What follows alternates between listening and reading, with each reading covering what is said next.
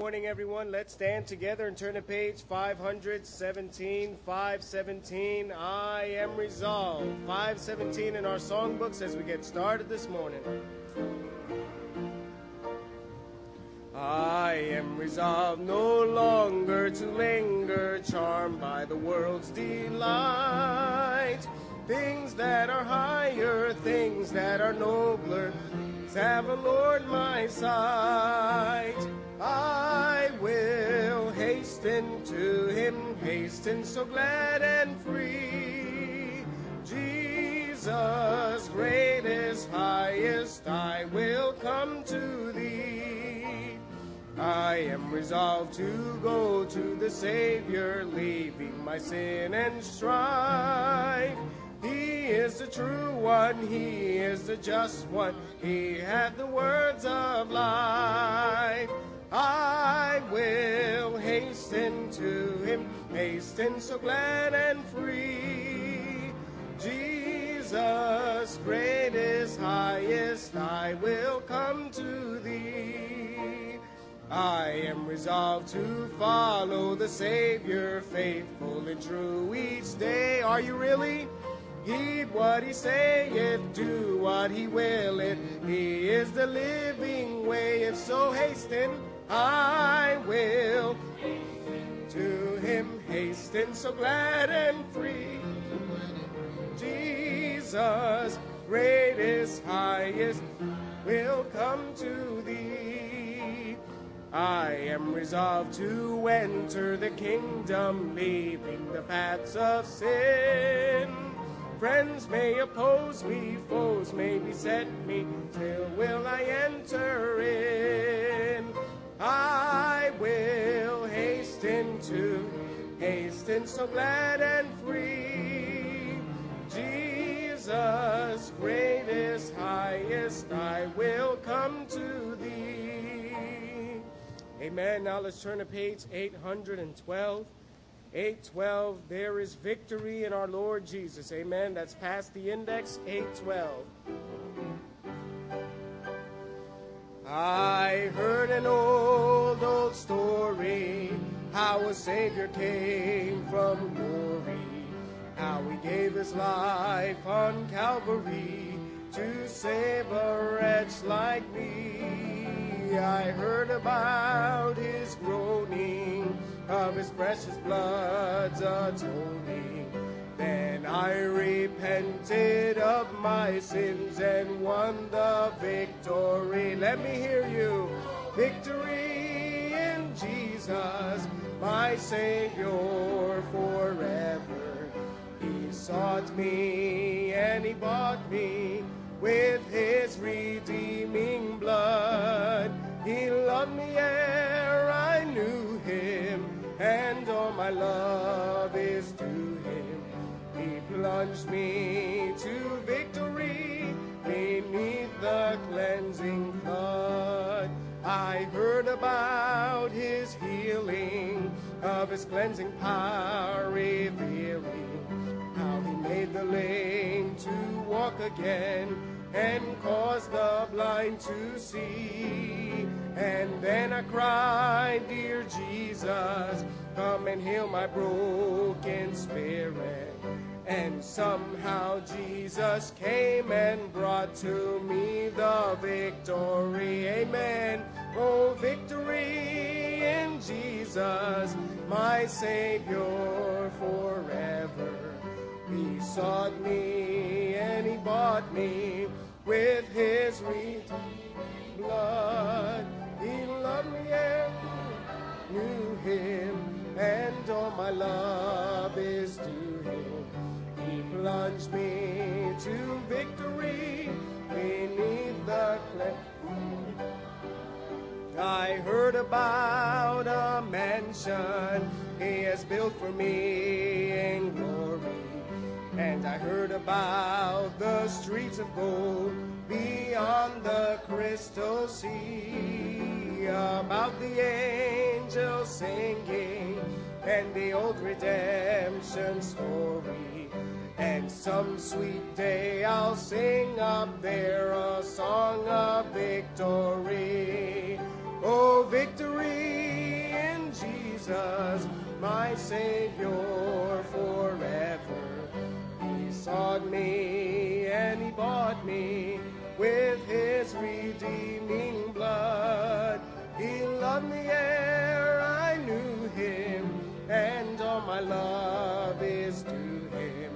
He plunged me to victory beneath the cleansing flood. Amen. Let's pray. Dear Heavenly Father, we come before you this morning and ask for your direction on each part of this service. Lord, we thank you for the beautiful songs, and we're thankful that there is victory in Jesus. And Lord, we're thankful that we are capable of making a decision to put our faith and trust in Thee, knowing that you will bring us through and give us grace to overcome this world and live for you, even in these dark days. Lord, we just pray that each part of this service will glorify Thee. In Jesus' name, amen. Brother Franz? All right, now let's turn to page 342, 342. Only a sinner saved by grace, 342. Naught have I gotten but what I received. Grace hath bestowed it since I have believed. Boasting excluded, pride I abase. I'm only a sinner, saved by grace. Only a sinner, saved by grace. Only a sinner, saved by grace. This is my story, to God be the glory. I'm only a sinner, saved by grace. Once I was foolish and sin ruled my heart, causing my footsteps from God to depart. Jesus hath found me, happy my case. I now am a sinner, saved by grace. Only a sinner, saved by grace. Only a sinner, saved by grace. This is my story, to God be the glory. I'm only a sinner, saved by grace. Tears unavailing, no merit had I. Had saved me, or else I must die. Sin had alarmed me, fearing God's face, but now I'm a sinner, saved by grace. Only a sinner, saved by grace. Only a sinner, saved by grace. This is my story, to God be the glory. I'm only a sinner, saved by grace. Suffer a sinner whose heart overflows, loving his Savior to tell what he knows.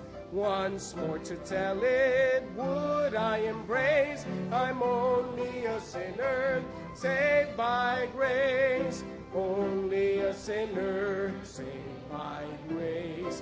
Only a sinner, saved by grace. This is my story, to God be the glory. Only a sinner, saved by grace. Amen. And because of that, now I belong to Jesus. 378, page 378. Now I belong to Jesus. Jesus, my Lord, will love me forever. From him no power of evil can sever. He gave his life to ransom my soul. Now I belong to him. Now I belong to Jesus. Jesus belongs to me. Not for the years of time alone, but for eternity. Once I was lost in sin's degradation. Jesus Jesus came down to bring me salvation, lifting me up from sorrow and shame. Now I belong to him. Now I belong to Jesus. Jesus belongs to me. Not for the years of time alone, but for eternity. Now this time we'll have all the children 11 and under dismissed to the children's church. And let's sing that last verse. Joy floods my soul, for Jesus has saved me. Amen. Joy floods my soul, for Jesus has saved me, freed me from sin that long had enslaved me. His precious blood he gave to redeem. I belong to him. Now I belong to Jesus. Jesus belongs to me.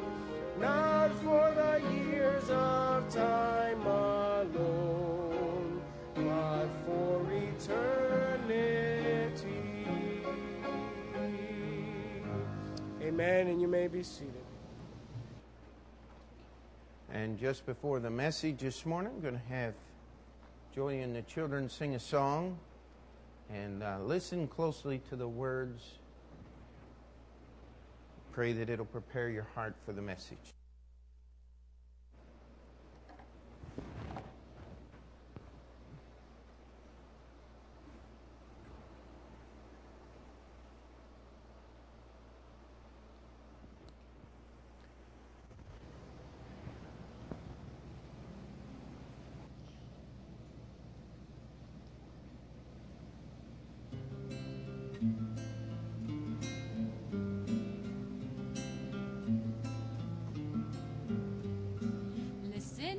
Children, and I'll tell you why.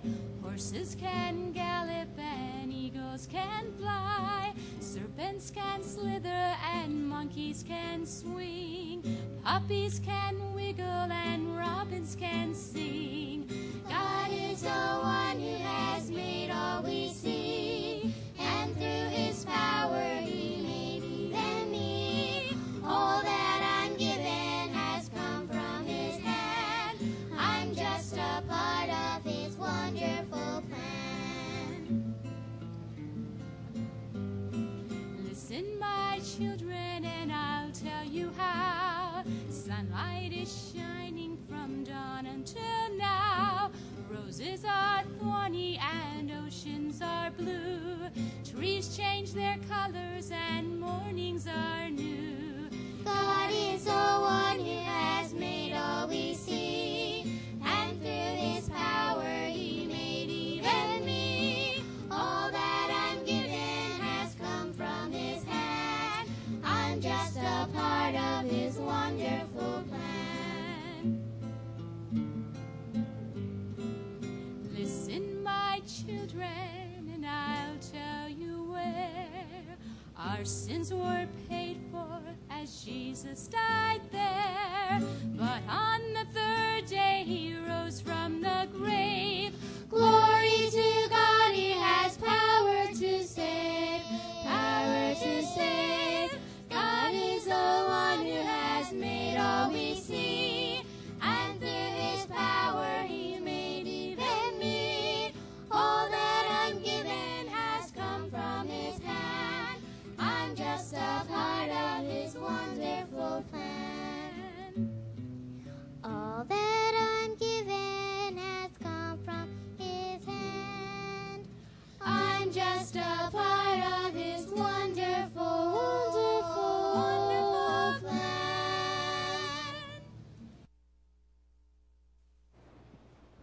Take your Bibles, if you would. Turn to the book of Luke, chapter 24. Luke chapter 24. I cannot tell you how many times I have read Luke chapter 24. And the last time I was reading it, this one verse just jumped off the page to me, and I began studying it, and that is where this morning's message has come, what to do when things go wrong. Amen. There's an awful lot of times we find ourselves in a situation where things did not go the way we thought they ought to go. Anybody ever been there? As Brother Ted said in Sunday school, am I the only one? I don't think so. Amen. And let's just start our reading here in verse 13. The context, the setting is Resurrection Sunday morning, actually early in the afternoon. Verse 13, and behold, two of them went that same day to a village called Emmaus, which was from Jerusalem about 60 furlongs. And they talked together of all the things which had happened. And it came to pass that while they communed together in reason, Jesus himself drew near and went with them. But their eyes were holden that they should not know him. And he said unto them, what manner of communications are these that ye have one to another as ye walk and are sad?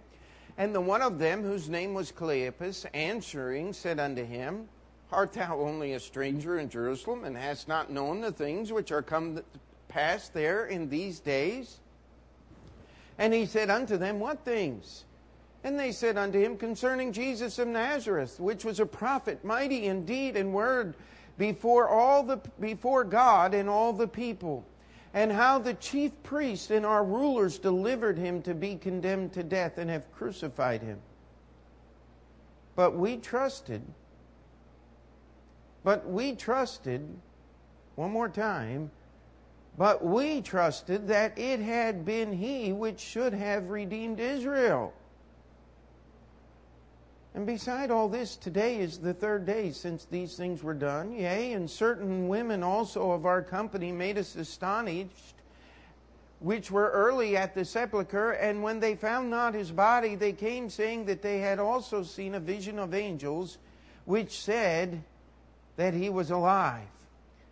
And certain of them which were with us went to the sepulchre and found even so as the women had said, but him they saw not. Now there's our story. This is what we call the road to Emmaus. Two of the disciples of Jesus Christ, these were people familiar with the Lord. They had walked with him. They had been with him through all of his sufferings. They had no doubt heard of the crucifixion, maybe even watched it from hiding in a corner somewhere. They were gathered together with the disciples on Sunday morning as the ladies came running back and saying, he is risen. But of course, you read the entire account, it says they believed them not. It was Peter and John that had ran to the tomb, and of course John got there first, but he waited for Peter, and Peter began to look in and look around, and John, it tells us, looked and believed. Amen. But these two guys honestly didn't have a clue. And I like verse 21 is what jumped off the page. It says, but we trusted that it had been he which should have redeemed Israel. Now, I want to ask you a question. What did Jesus do when he died on the cross? Redeemed Israel, amen? And the whole world. He got done exactly what they thought he was going to do, only God has this way of doing things his way and not ours. Aren't you glad? I mean, I am glad that God does not subject himself to my reasoning, because normally we get things wrong now, don't we? We don't understand very much. And where we really get in trouble is when we think we know or understand something and really don't have a clue as to what's going on. That's when we get in trouble. You ever take a wrong turn and not know that you took a wrong turn? One time, many years ago, I was driving in the state of Illinois, and there's a place where two highways come together. I wanted Highway 55, and it was Highway 57. And they come right together outside St. Louis and run together for a little while, or somewhere out there. And anyway, I was on Highway 57, wanting to be on Highway 55. And I must have gone 25 miles because Illinois, at least at that time, did not have the decency to put up those little signs. I mean, how expensive can they be? Telling you what road you're on. And so I was 25 miles down the highway, and all of a sudden I saw a sign that had the wrong number on it. Now, did the sign have the wrong number on it? Absolutely not. I was on the wrong road. And so I had to go down to the next exit, turn around, go 25 miles back to where I started from and get on the right road. How many of you like doing that? That is frustrating, is it not? Now, how many of us have done that for real in life? That's what was going on here. These guys thought, and they were reasoning together, and they were trying to figure this whole thing out. They thought that Jesus was going to redeem Israel. He did. But they just didn't have a clue as to what He did. Amen? They didn't understand the Word of God. They did not understand the prophecies, which just goes to show us something. We have a great desire today to understand the prophecies in the Bible. And there's a whole group of preachers that travel this country coast to coast doing nothing but teaching about the prophecies.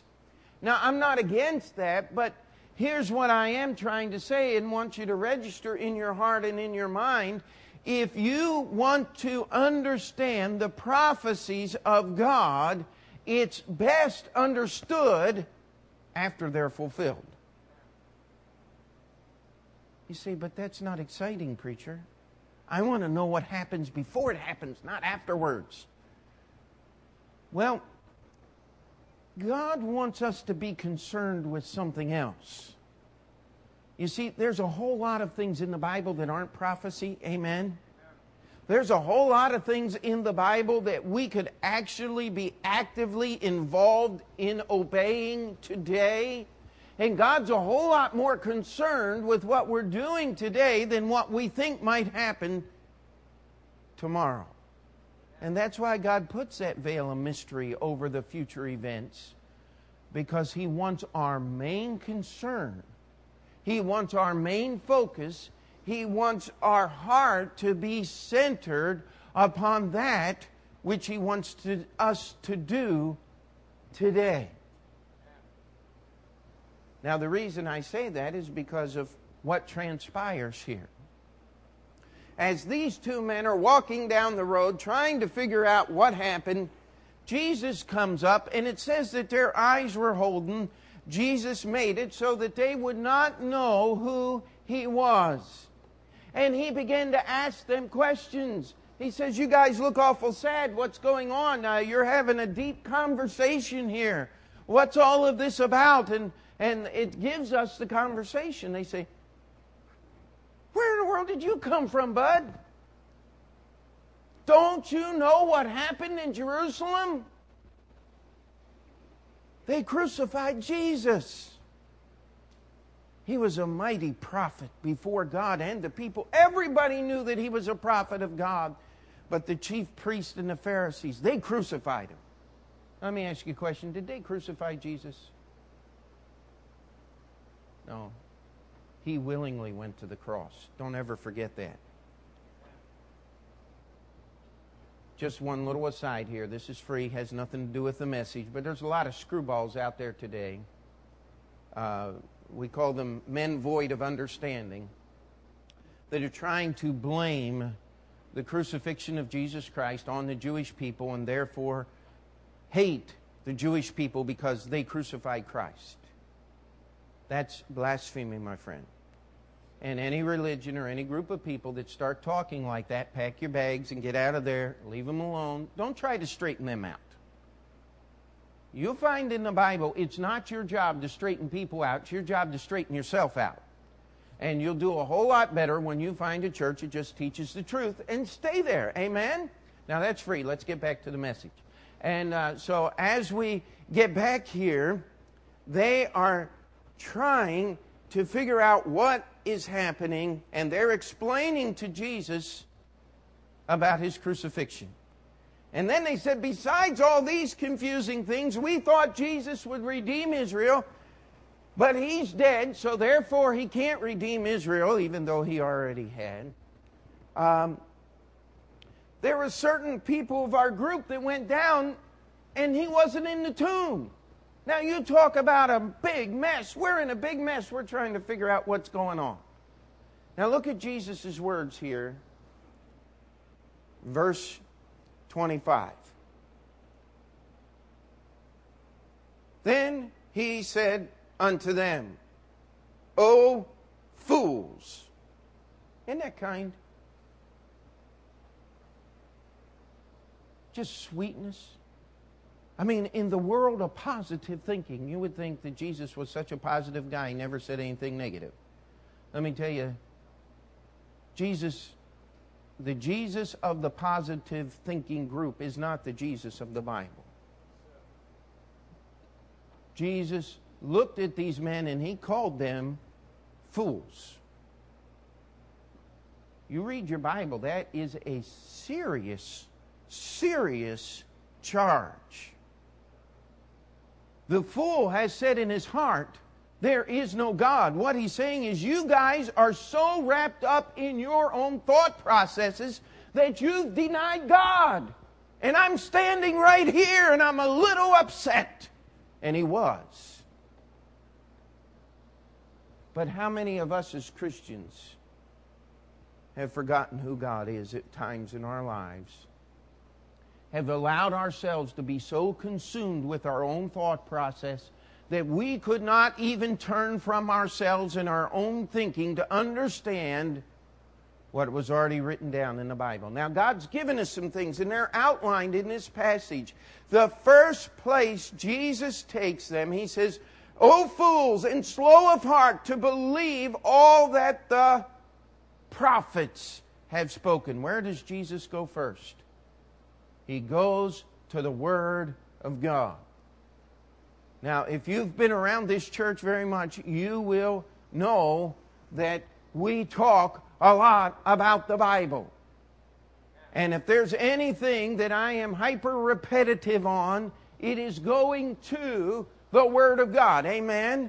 That is the first place Jesus took these men after condemning them for their ignorance and their thoughts. He said, get back in the Bible. You don't understand what the Bible says. And you read through here, and at verse 27, and beginning at Moses, he started in Genesis. And all the prophets, he went through Malachi. He expounded unto them in all the Scriptures the things concerning himself. Don't you wish you could get a tape of that message? I mean, Jesus just quoted Scripture after Scripture after Scripture, and he said, this is talking about me. Verse 26, ought not Christ to have suffered these things and to enter into his glory? You know, every once in a while you'll hear a rabbi on the radio or something, and he'll say, this idea of the suffering Messiah is nowhere in the Scripture. Oh, wait a minute. What did Jesus say to the two guys on the road to Emmaus? Ought not Christ to have suffered these things and to enter into his glory? He said, open your eyes. It's in there. Read Psalm 22 this afternoon. Read Isaiah chapter 53. Read Psalm 110. Read Psalm 95. I'm not sure if it's 95. I'm sorry, that might not be the right number. 35, that's the right number. You read all of these passages. The Bible from cover to cover talks about Jesus Christ. And the first place he takes them is to the Scripture. And by the way, he takes them to all of it. There is a great, great temptation to go to the parts of the Bible you agree with and kind of ignore the rest of it. Now, that is worse than what these men were doing. If you want the Bible, you got to take it all, from cover to cover. And by the way, sometime I'm going to preach a sermon. People give the New York Times more respect than they do the Word of God. You know that? People give their computer manuals more respect than they do the Word of God. Because when you open up your computer manual and it tells you to press this key to get the computer to do that, you are just foolish enough to listen to what the computer manual says, and you press this key, and voila, the computer does exactly what it said it would do in the manual, unless it's Microsoft, and then you have to start over again. After a restart, it'll do it, all right? But the simple truth is, we give more respect to so many things than we do the Bible if we'll just pay attention to what it says. Put it in its context. Don't just yank one verse out and hang it up to dry. Let it be attached to the rest of the passage. One good rule I learned a long time ago. When the Bible doesn't make sense to you, trust God with that passage and get busy obeying the things that do make sense, and God will make that other passage make sense later on. Amen? And so as we move through here, he took them to the Word of God. Then we go to verse 45. He does one more thing, and we're kind of overlapping here. We'll get to it in a minute, but let's read verse 45. Then opened he their understanding that they might understand the Scriptures, and said unto them, Thus it is written, and thus it behooved Christ to suffer and to rise from the dead the third day. It is one thing to read. It can be an entirely different thing to understand. I remember, some of you will remember Karma, who came to our church for several services. He was a Buddhist monk from Nepal. And for about 8 months, Karma and I would meet and go over the Word of God for hours at a time. And he could explain to me what the Bible said about salvation better than most people who had been saved. But he understood that if he did obey those words of the Bible, he would have to cease his religion. And he wasn't going to do that. And if you think about Karma, if the Holy Spirit brings him to mind, that's his name, that's what he told me, Karma Sherpa, pray for him. Because he certainly has enough Scripture. He's back in Nepal right now. He certainly has enough Scripture in his mind, and he took a copy of the Bible with him. I pray that the Word would do its work and that he would be saved someday. But the first place Jesus took them was the Word of God.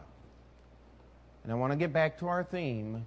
When things go wrong, when you don't understand what's happening around you, the first place you go is the Word of God.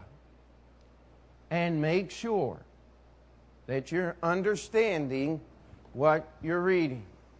Don't just sit there and go, Okay, God, I need some direction. I need some direction. Here we go. And parbar by parbar westward. No, that's not going to help.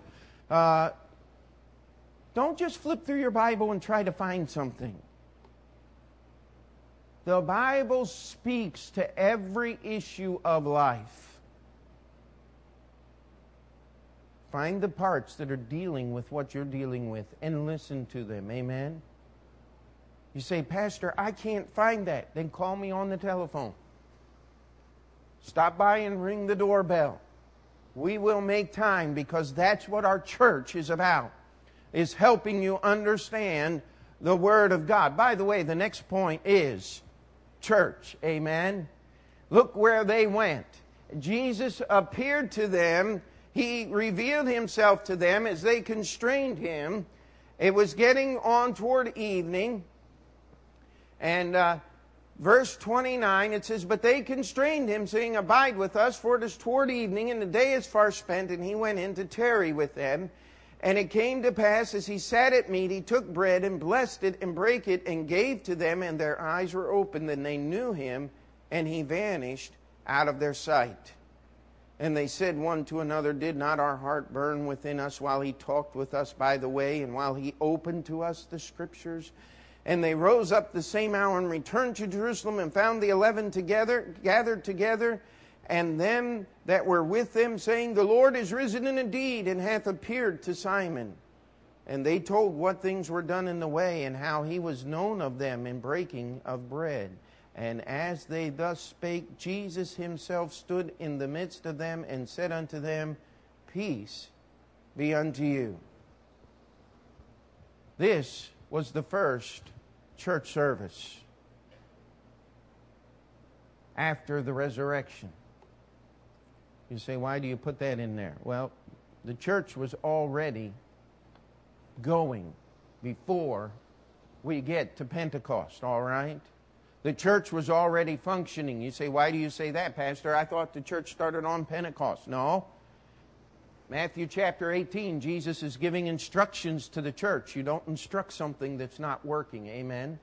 He tells the church how to deal with problems and how to deal with issues between members of the same church. So therefore, it's got to be working, doesn't it? But here, after the resurrection, on that Sunday morning, and this is the reason why we meet on Sundays, because it is the day of Christ's resurrection from the dead. You know, there's certain religions that if you show up at Easter and Christmas, everything's fine. Well, to the Bible-believing Christian, every Sunday is Resurrection Sunday. Amen? I mean, I don't know that a service happens that we do not mention the resurrection of the Lord Jesus Christ. It is what we are about. Because without the resurrection, we have no faith. There is nothing that we have. And Jesus held a church service on this Sunday night. And here we go. Yeah, just turn on the pulpit.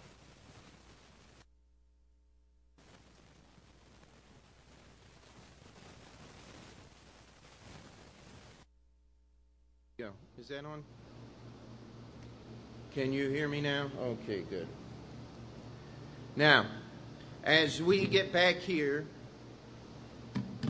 Jesus met with them, and that first church service was a very quiet, sacred gathering where everybody just stood there and was still and mumbled to themselves, right? No, read the verse there. It says, But they were terrified and affrighted and supposed that they had seen a spirit. I mean, these people were trying to climb out the windows, only they just remembered it was the upper room and it was a long way down. They were afraid. Things were happening. Amen? And Jesus, and He said unto them, Why are ye troubled? And why do thoughts arise in your hearts? Behold my hands and my feet, that it is I myself. Handle me, and see, for a spirit hath not flesh and bones, as ye see me have. And when He had thus spoken, He showed them His hands and his feet. Let's just skip down here to verse 44. And he said unto them, These are the words which I spake unto you while I was yet with you, that all things must be fulfilled which were written in the law of Moses, and in the prophets, and in the Psalms concerning me. Then opened he their understanding, that they might understand the Scriptures, and said unto them, Thus it is written, and thus it behooved Christ to suffer, and to rise from the dead the third day, and that repentance and remissions of sins should be preached in his name among all nations, beginning at Jerusalem, and ye are witnesses of these things. Now, I just want to spend a few moments this morning telling you what's supposed to happen in a real church service. And when things go wrong, where are you supposed to be? In church. You say, but you don't understand, Pastor. I sinned against God. I've broken his law. I'm ashamed. Well, let me tell you something. Where else are you going to get it right, my friend? Where else are you going to get encouragement to stay right? Where else are you going to be convicted? You know, there are certain times in our life where our hearts actually become hardened in a certain issue.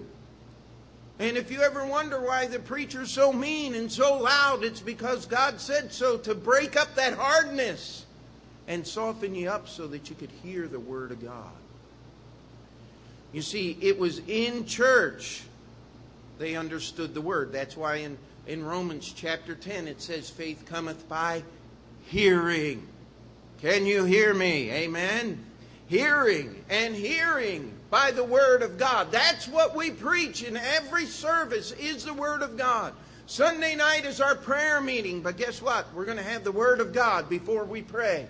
Thursday night is our Bible study. I mean, that's the meat and potatoes. That's the we sit there and we're going through the book of Hebrews, and I'll warn you, it's not for the light of heart. If you come in bored with the world and bored with everything, you'll probably fall asleep Thursday night. But if you want to learn about the Word of God, I think it's the most exciting service of the week, because we take the time to cut it up and put it down where you can really get a hold of it. And that's where we grow. Amen? By the way, it was here where Jesus called them to action. And that action was not just something that they were supposed to do the next day or the next week. We read in the book of Acts, they did it until the very end of their lives, until they could not do it anymore. And many of these men died violent deaths at the hands of those that hated this book and hate God and hate the truths that are written down in this Word. You know, the Apostle Paul didn't go around holding rock concerts, did he? The Apostle Paul didn't go around starting Bible studies. The Apostle Paul did not go around trying to meet society where they were. He knew where they were. He said, but that's not going to get you to heaven. You got to change that. Amen?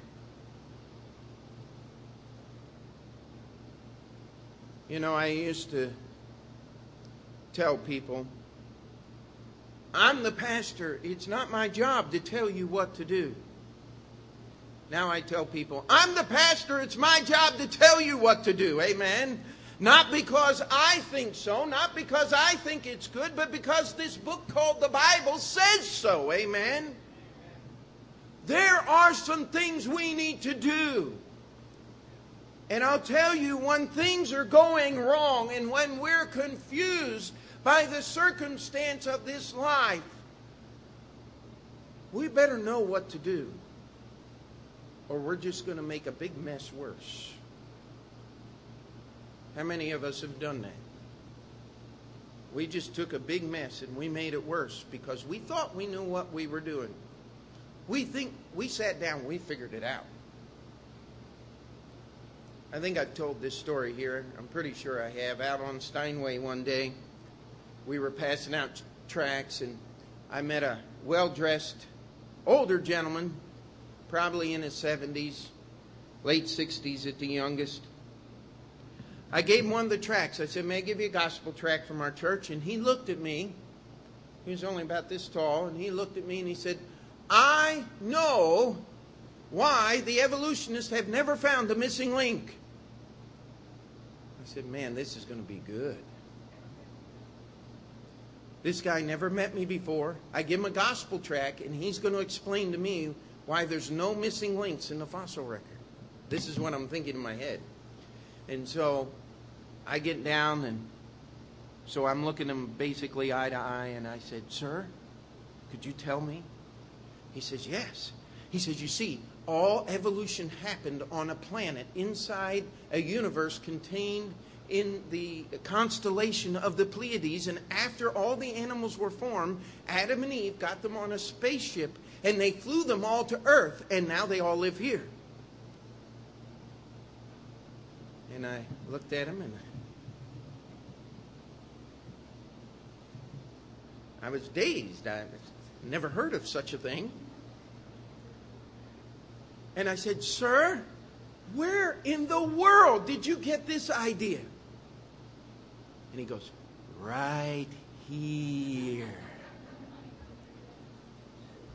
Now, do not attempt this anywhere outside New York City.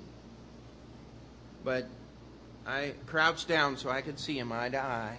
And I said, sir, I've got one thing for you. You got real problems. Right here.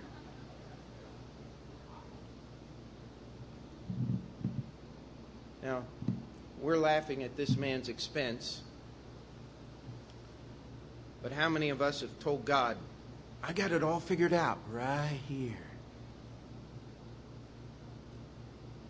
You see, that's why we need to come to church, amen? So we can hear God's opinion on the message. And that's why I challenge you to go home and read the Bible on your own and check it out. Because God wants us to do things. He wants us to live a certain way.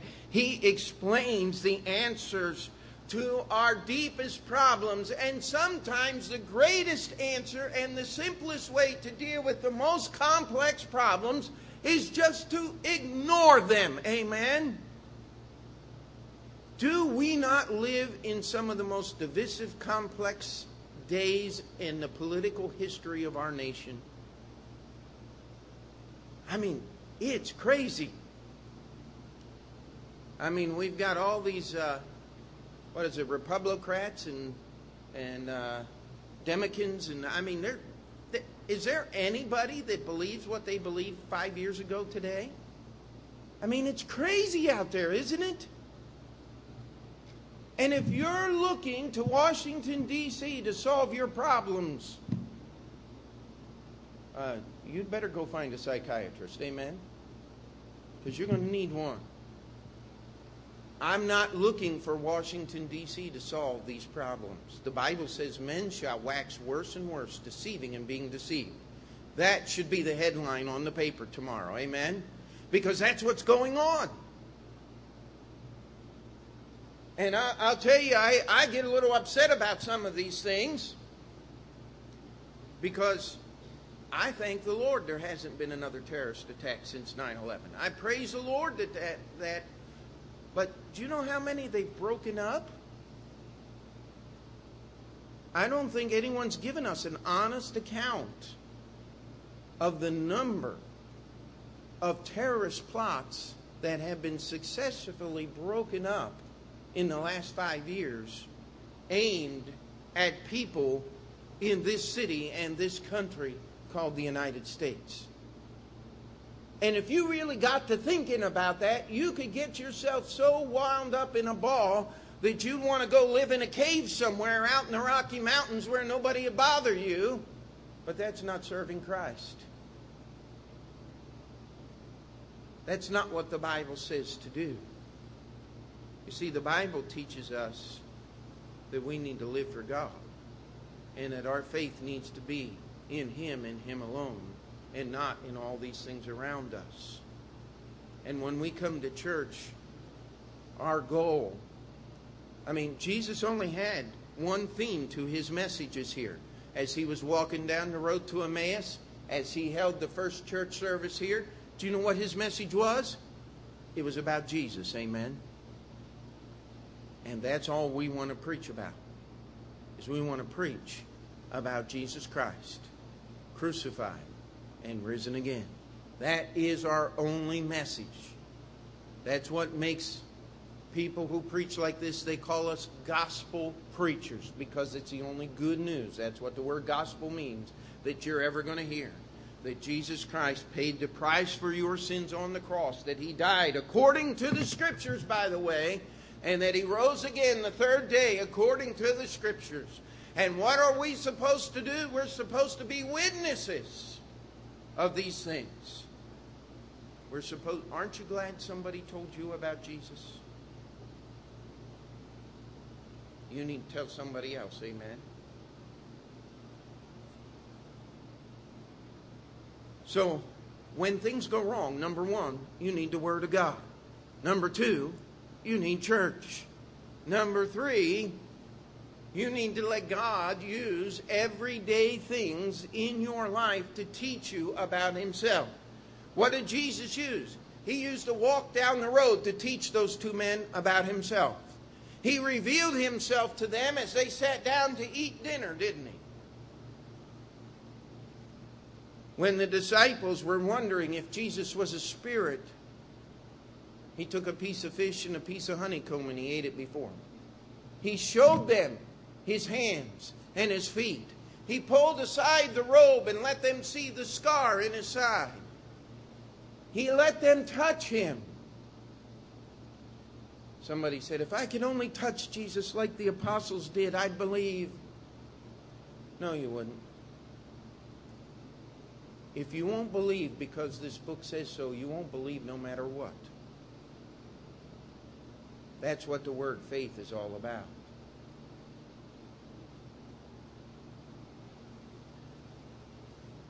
Jesus puts everyday events in our lives. If we'll just open our eyes, he'll teach us. No, let's not get ridiculous. We're not pantheists. We do not believe God is in the wood that makes the pulpit. And sometimes we believe the devil's in the PA system making it do weird things during the service. But I'll tell you, God puts normal occurrences in front of us to show us about himself if we'll just open our eyes. If we'll just allow God to open our hearts to listen to what he's doing. Now let's go down to verse 50 and we'll be done in just a few minutes. Verse 49, And behold, I send the promise of my Father upon you, but tarry ye at the city of Jerusalem until ye be endued with power from on high. And he led them out as far as Bethany, and he lifted up his hands and blessed them. And it came to pass, while he blessed them, he was parted from them and carried up into heaven. Verse 52, And they worshipped him, and returned to Jerusalem with great joy, and were continually in the temple praising and blessing God. Amen. Now, as we finish these last few verses, Luke, from verse 49 to verse 53, covers a period of about 40 days. And Jesus is teaching the disciples. There's many things that happen in these days. He appears to a group of 500 at one place. He's with Peter and the disciples at the Sea of Galilee with the fish and all of those things. And then we get to Acts chapter 1 where Jesus is taken away from them.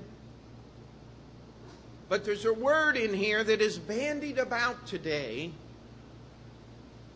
by many people who pretend to know what it means. Verse 52 says, And they worshipped him. We are in the middle. We are approaching the most important time of what we call our worship service.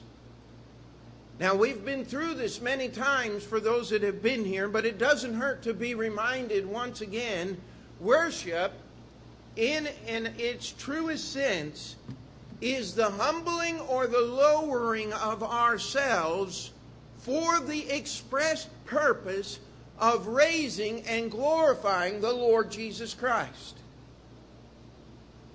That is what worship is.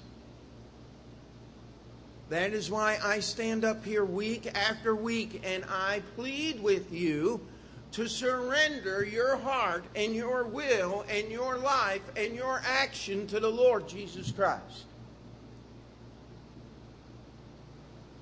Because it is a continual thing. It would be absolutely wonderful if we could just pray the prayer of salvation and all of a sudden we were perfectly humble and perfectly worshiping God every day. It's not going to happen as long as we're confined in these sinful bodies. One of these days, we're going to get rid of them. And when we do, we're going to get a glorified body and we're going to be able to worship Christ completely without any interference of ourself, the world, or the devil. It says they worshiped Him. Now, what I want us to understand is that first you have to start with the Word of God. You read your Bible, you study your Bible. I challenge you, you will not find God doing anything from Acts chapter 1 to Revelation chapter 3, the last verse of that chapter, that is not by, through, and for a local church. That is God's plan. Somebody said, well, you mean Jesus has all these little bodies all over the place? Well, let me tell you something. I'd rather have little bodies all over the place than body pieces all over the place. Because if you have body pieces all over the place, it's called death, is it not? I mean, when you cut a body up and ship it all over the world and dissect it, there's no life in that thing. Every church is a complete body responsibly directly to Jesus Christ. That's why we're not a denomination. Because if somebody else is in charge of it, guess who isn't? Jesus.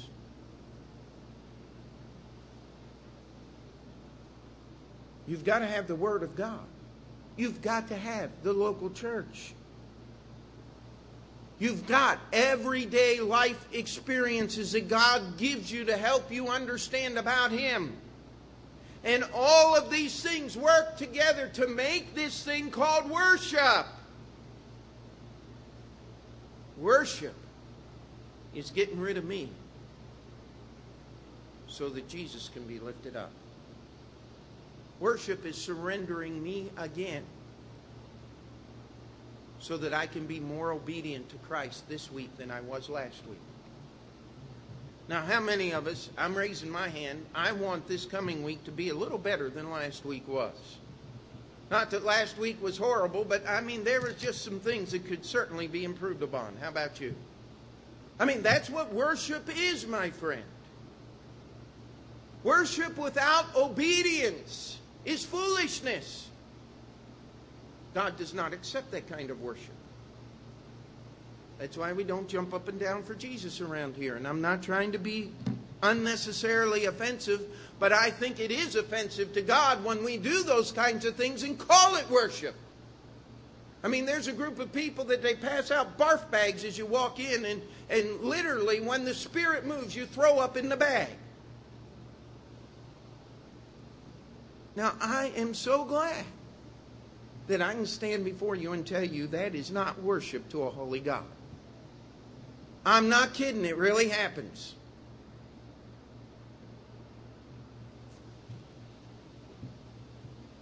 It's craziness. What God wants is for you to be a better witness of Jesus Christ when you go to work tomorrow. Can you be a better witness for Jesus Christ sloughing off at work? Nope. You can't. You ought to be the best employee your employer has. Unless you're working at a bar, then you ought to quit and get an honest job. Amen? Listen. This thing called worship, Jesus blessed them. How many of you have been saved? Amen? Say amen. You got the blessing. That's the greatest blessing in your life. Now take that blessing and worship God with it. And you'll have so much joy in your heart that all those plotters and planners, the one that always gets me, they're playing mind games at work. It always scares me when I hear that one. See, I've solved that problem a whole long time ago. I don't have a mind. You're more than welcome to try to play with it all you want. But it won't do you any good. Because my mind is not worried about you. Because it's centered on obeying the Lord. I've met people that are going to take the sword of the Spirit and we're going to slash the forces of Satan this week. They always come back depressed and failed. Because that's not what the sword of the Spirit is. It's a scalpel. It's to operate on you. Like Brother Ted was talking about in our Sunday school time. Prayer doesn't change God. It changes us. So that God can do what He wanted to do in the first place. Amen?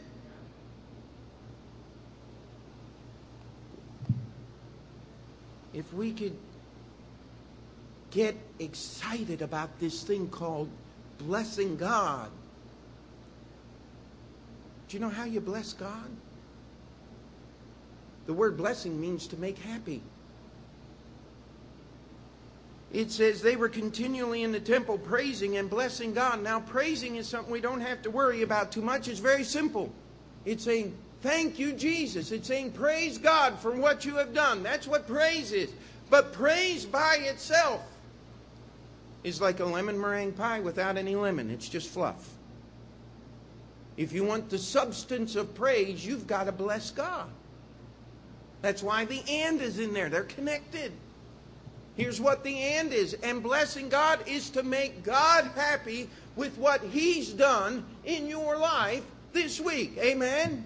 Now, how many of you want to bless God this week with the way you live? That's called worship. It's taking those everyday things, learning what God wants me to learn, and using them to bless God. You know, God's happy when we turn away from temptation. That blesses God. It blesses God when we give a word of His testimony and have the life to back it up. It blesses God when we order our lives to be obedient to His word. And you know who enjoys it the most? You will. When you finally find this thing of blessing God, you're going to be jumping up and down for joy. Now, jumping up and down for no reason might be called exercise, but nothing else. But if you've got some reason to be excited about the Lord, a real one, not just a pretend one, not just something that you get together and get all excited and can't stand it anymore, that stuff doesn't last very long. But this kind of stuff lasts a lifetime. When things do not go the way we want them to, when we find ourselves in circumstances we cannot comprehend and do not understand, number one, you get to the Word of God. Number two, you make sure you're in church. Number three, you just open your eyes and ask God to open your heart so the things that are happening around you, the everyday occurrences, will teach you about the Lord Jesus Christ. And by the way, if it teaches you about anything else, it's not right. And the goal of our life is worshiping God. And we need to allow these things to drive us to worship And when we do, things will either make sense or we won't care. We'll just let God carry that burden. That's what it means, casting all your cares upon Him. I've got something more important to do than to be worried about all this stuff going on around me. It's to serve the Lord Jesus Christ. Let's pray. Dear Heavenly Father, as we come to the invitation time today, we ask that you would do your work in hearts and lives. That we would not harden ourselves against your word, but we would surrender to it. And that we would worship you. Not only this morning, but with our lives this coming week. In Jesus' name we pray. Amen. Let's stand together. Brother Franz, if you come and lead us in the hymn of invitation this morning, a song that we use often here, Only Trust Him.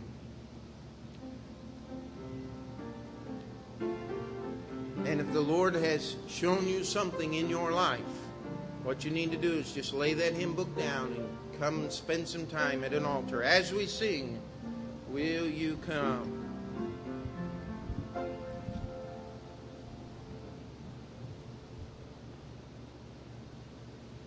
On every soul by sin oppressed, there's mercy with the Lord, and He will surely give you rest by trusting in His word. Only trust Him, only trust Him, only trust Him now. He will save you, He will save you, He will save you now. For Jesus shed His precious blood, rich blessings to bestow. Comes now into the crimson flood that washes white as snow. Only trust Him, only trust Him, only trust Him now. He will save you, He will save you, He will save you now. Just have the piano continue to play.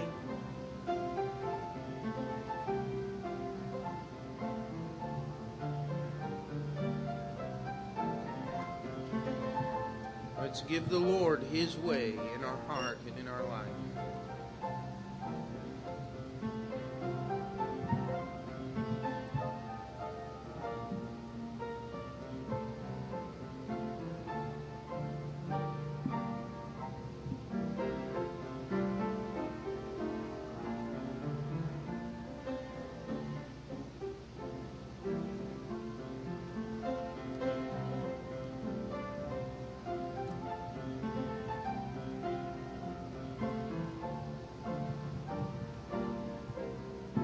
And all God's people said, amen. You may be seated.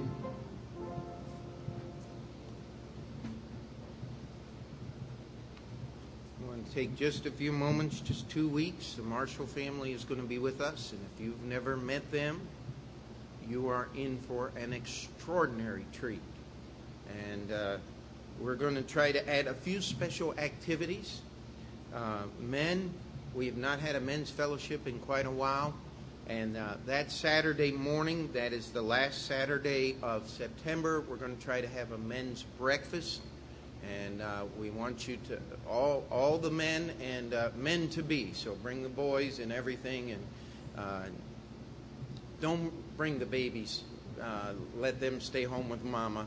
But we're going to have Brother Marshall speak to us, and we'll see if we can get a hold of a few of our men with culinary talents and see if we can't do something that will be a blessing, both physically and spiritually.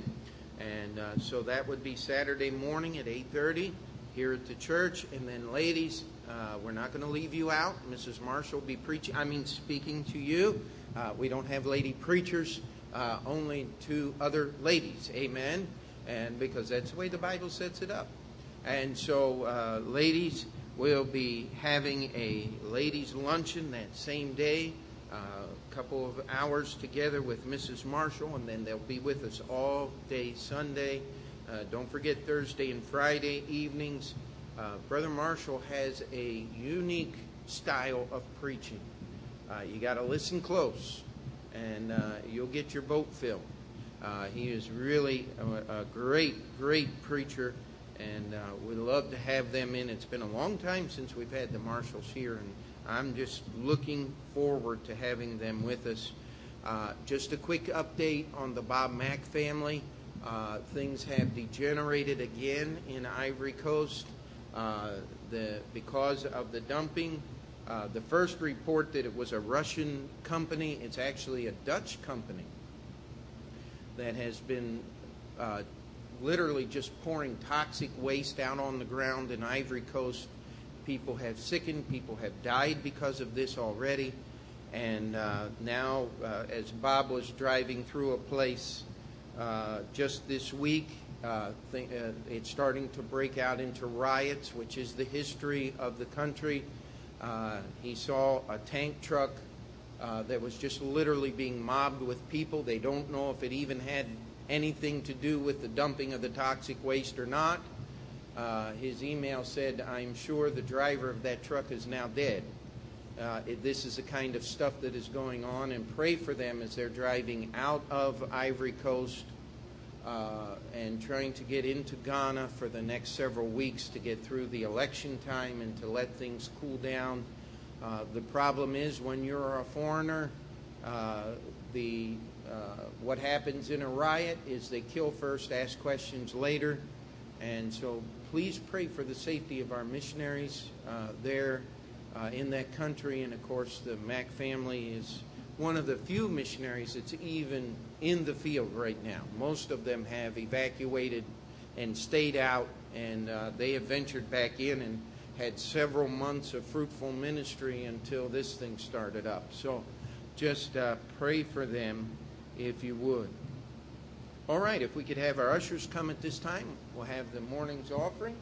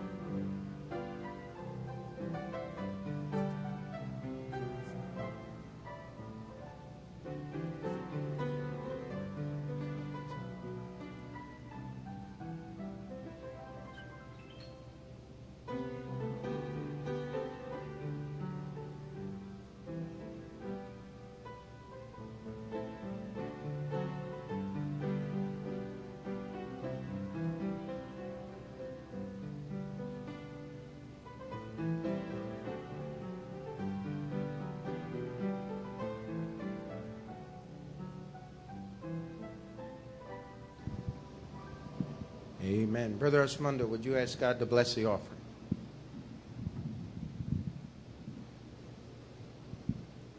Heavenly Father, thank you for this beautiful morning. Thank you for your holy word that was imparted to us by your servant. Thank you for the protection that you give to us, our sound body, sound health, and sound mind. Thank you for the protection in our works and also for the visitors. And we ask you to bless these tithes and offering for the furtherance of your holy work. And bless also the missionaries in their works for giving the words of your holy words. And we ask you and thank you everything for this in your holy name, our Lord Jesus Christ. Amen.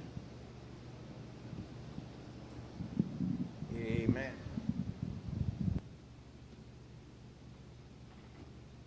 Brother Franz, come lead us in the benediction as we're dismissed. 705 if you need the words. Take the name of Jesus with you, child of sorrow and of woe. It will joy and comfort give you. Take it then where'er you go. Precious name, oh how sweet, hope of earth and joy of heaven. Precious name, oh how sweet, hope of earth and joy of heaven. Thank you for being with us.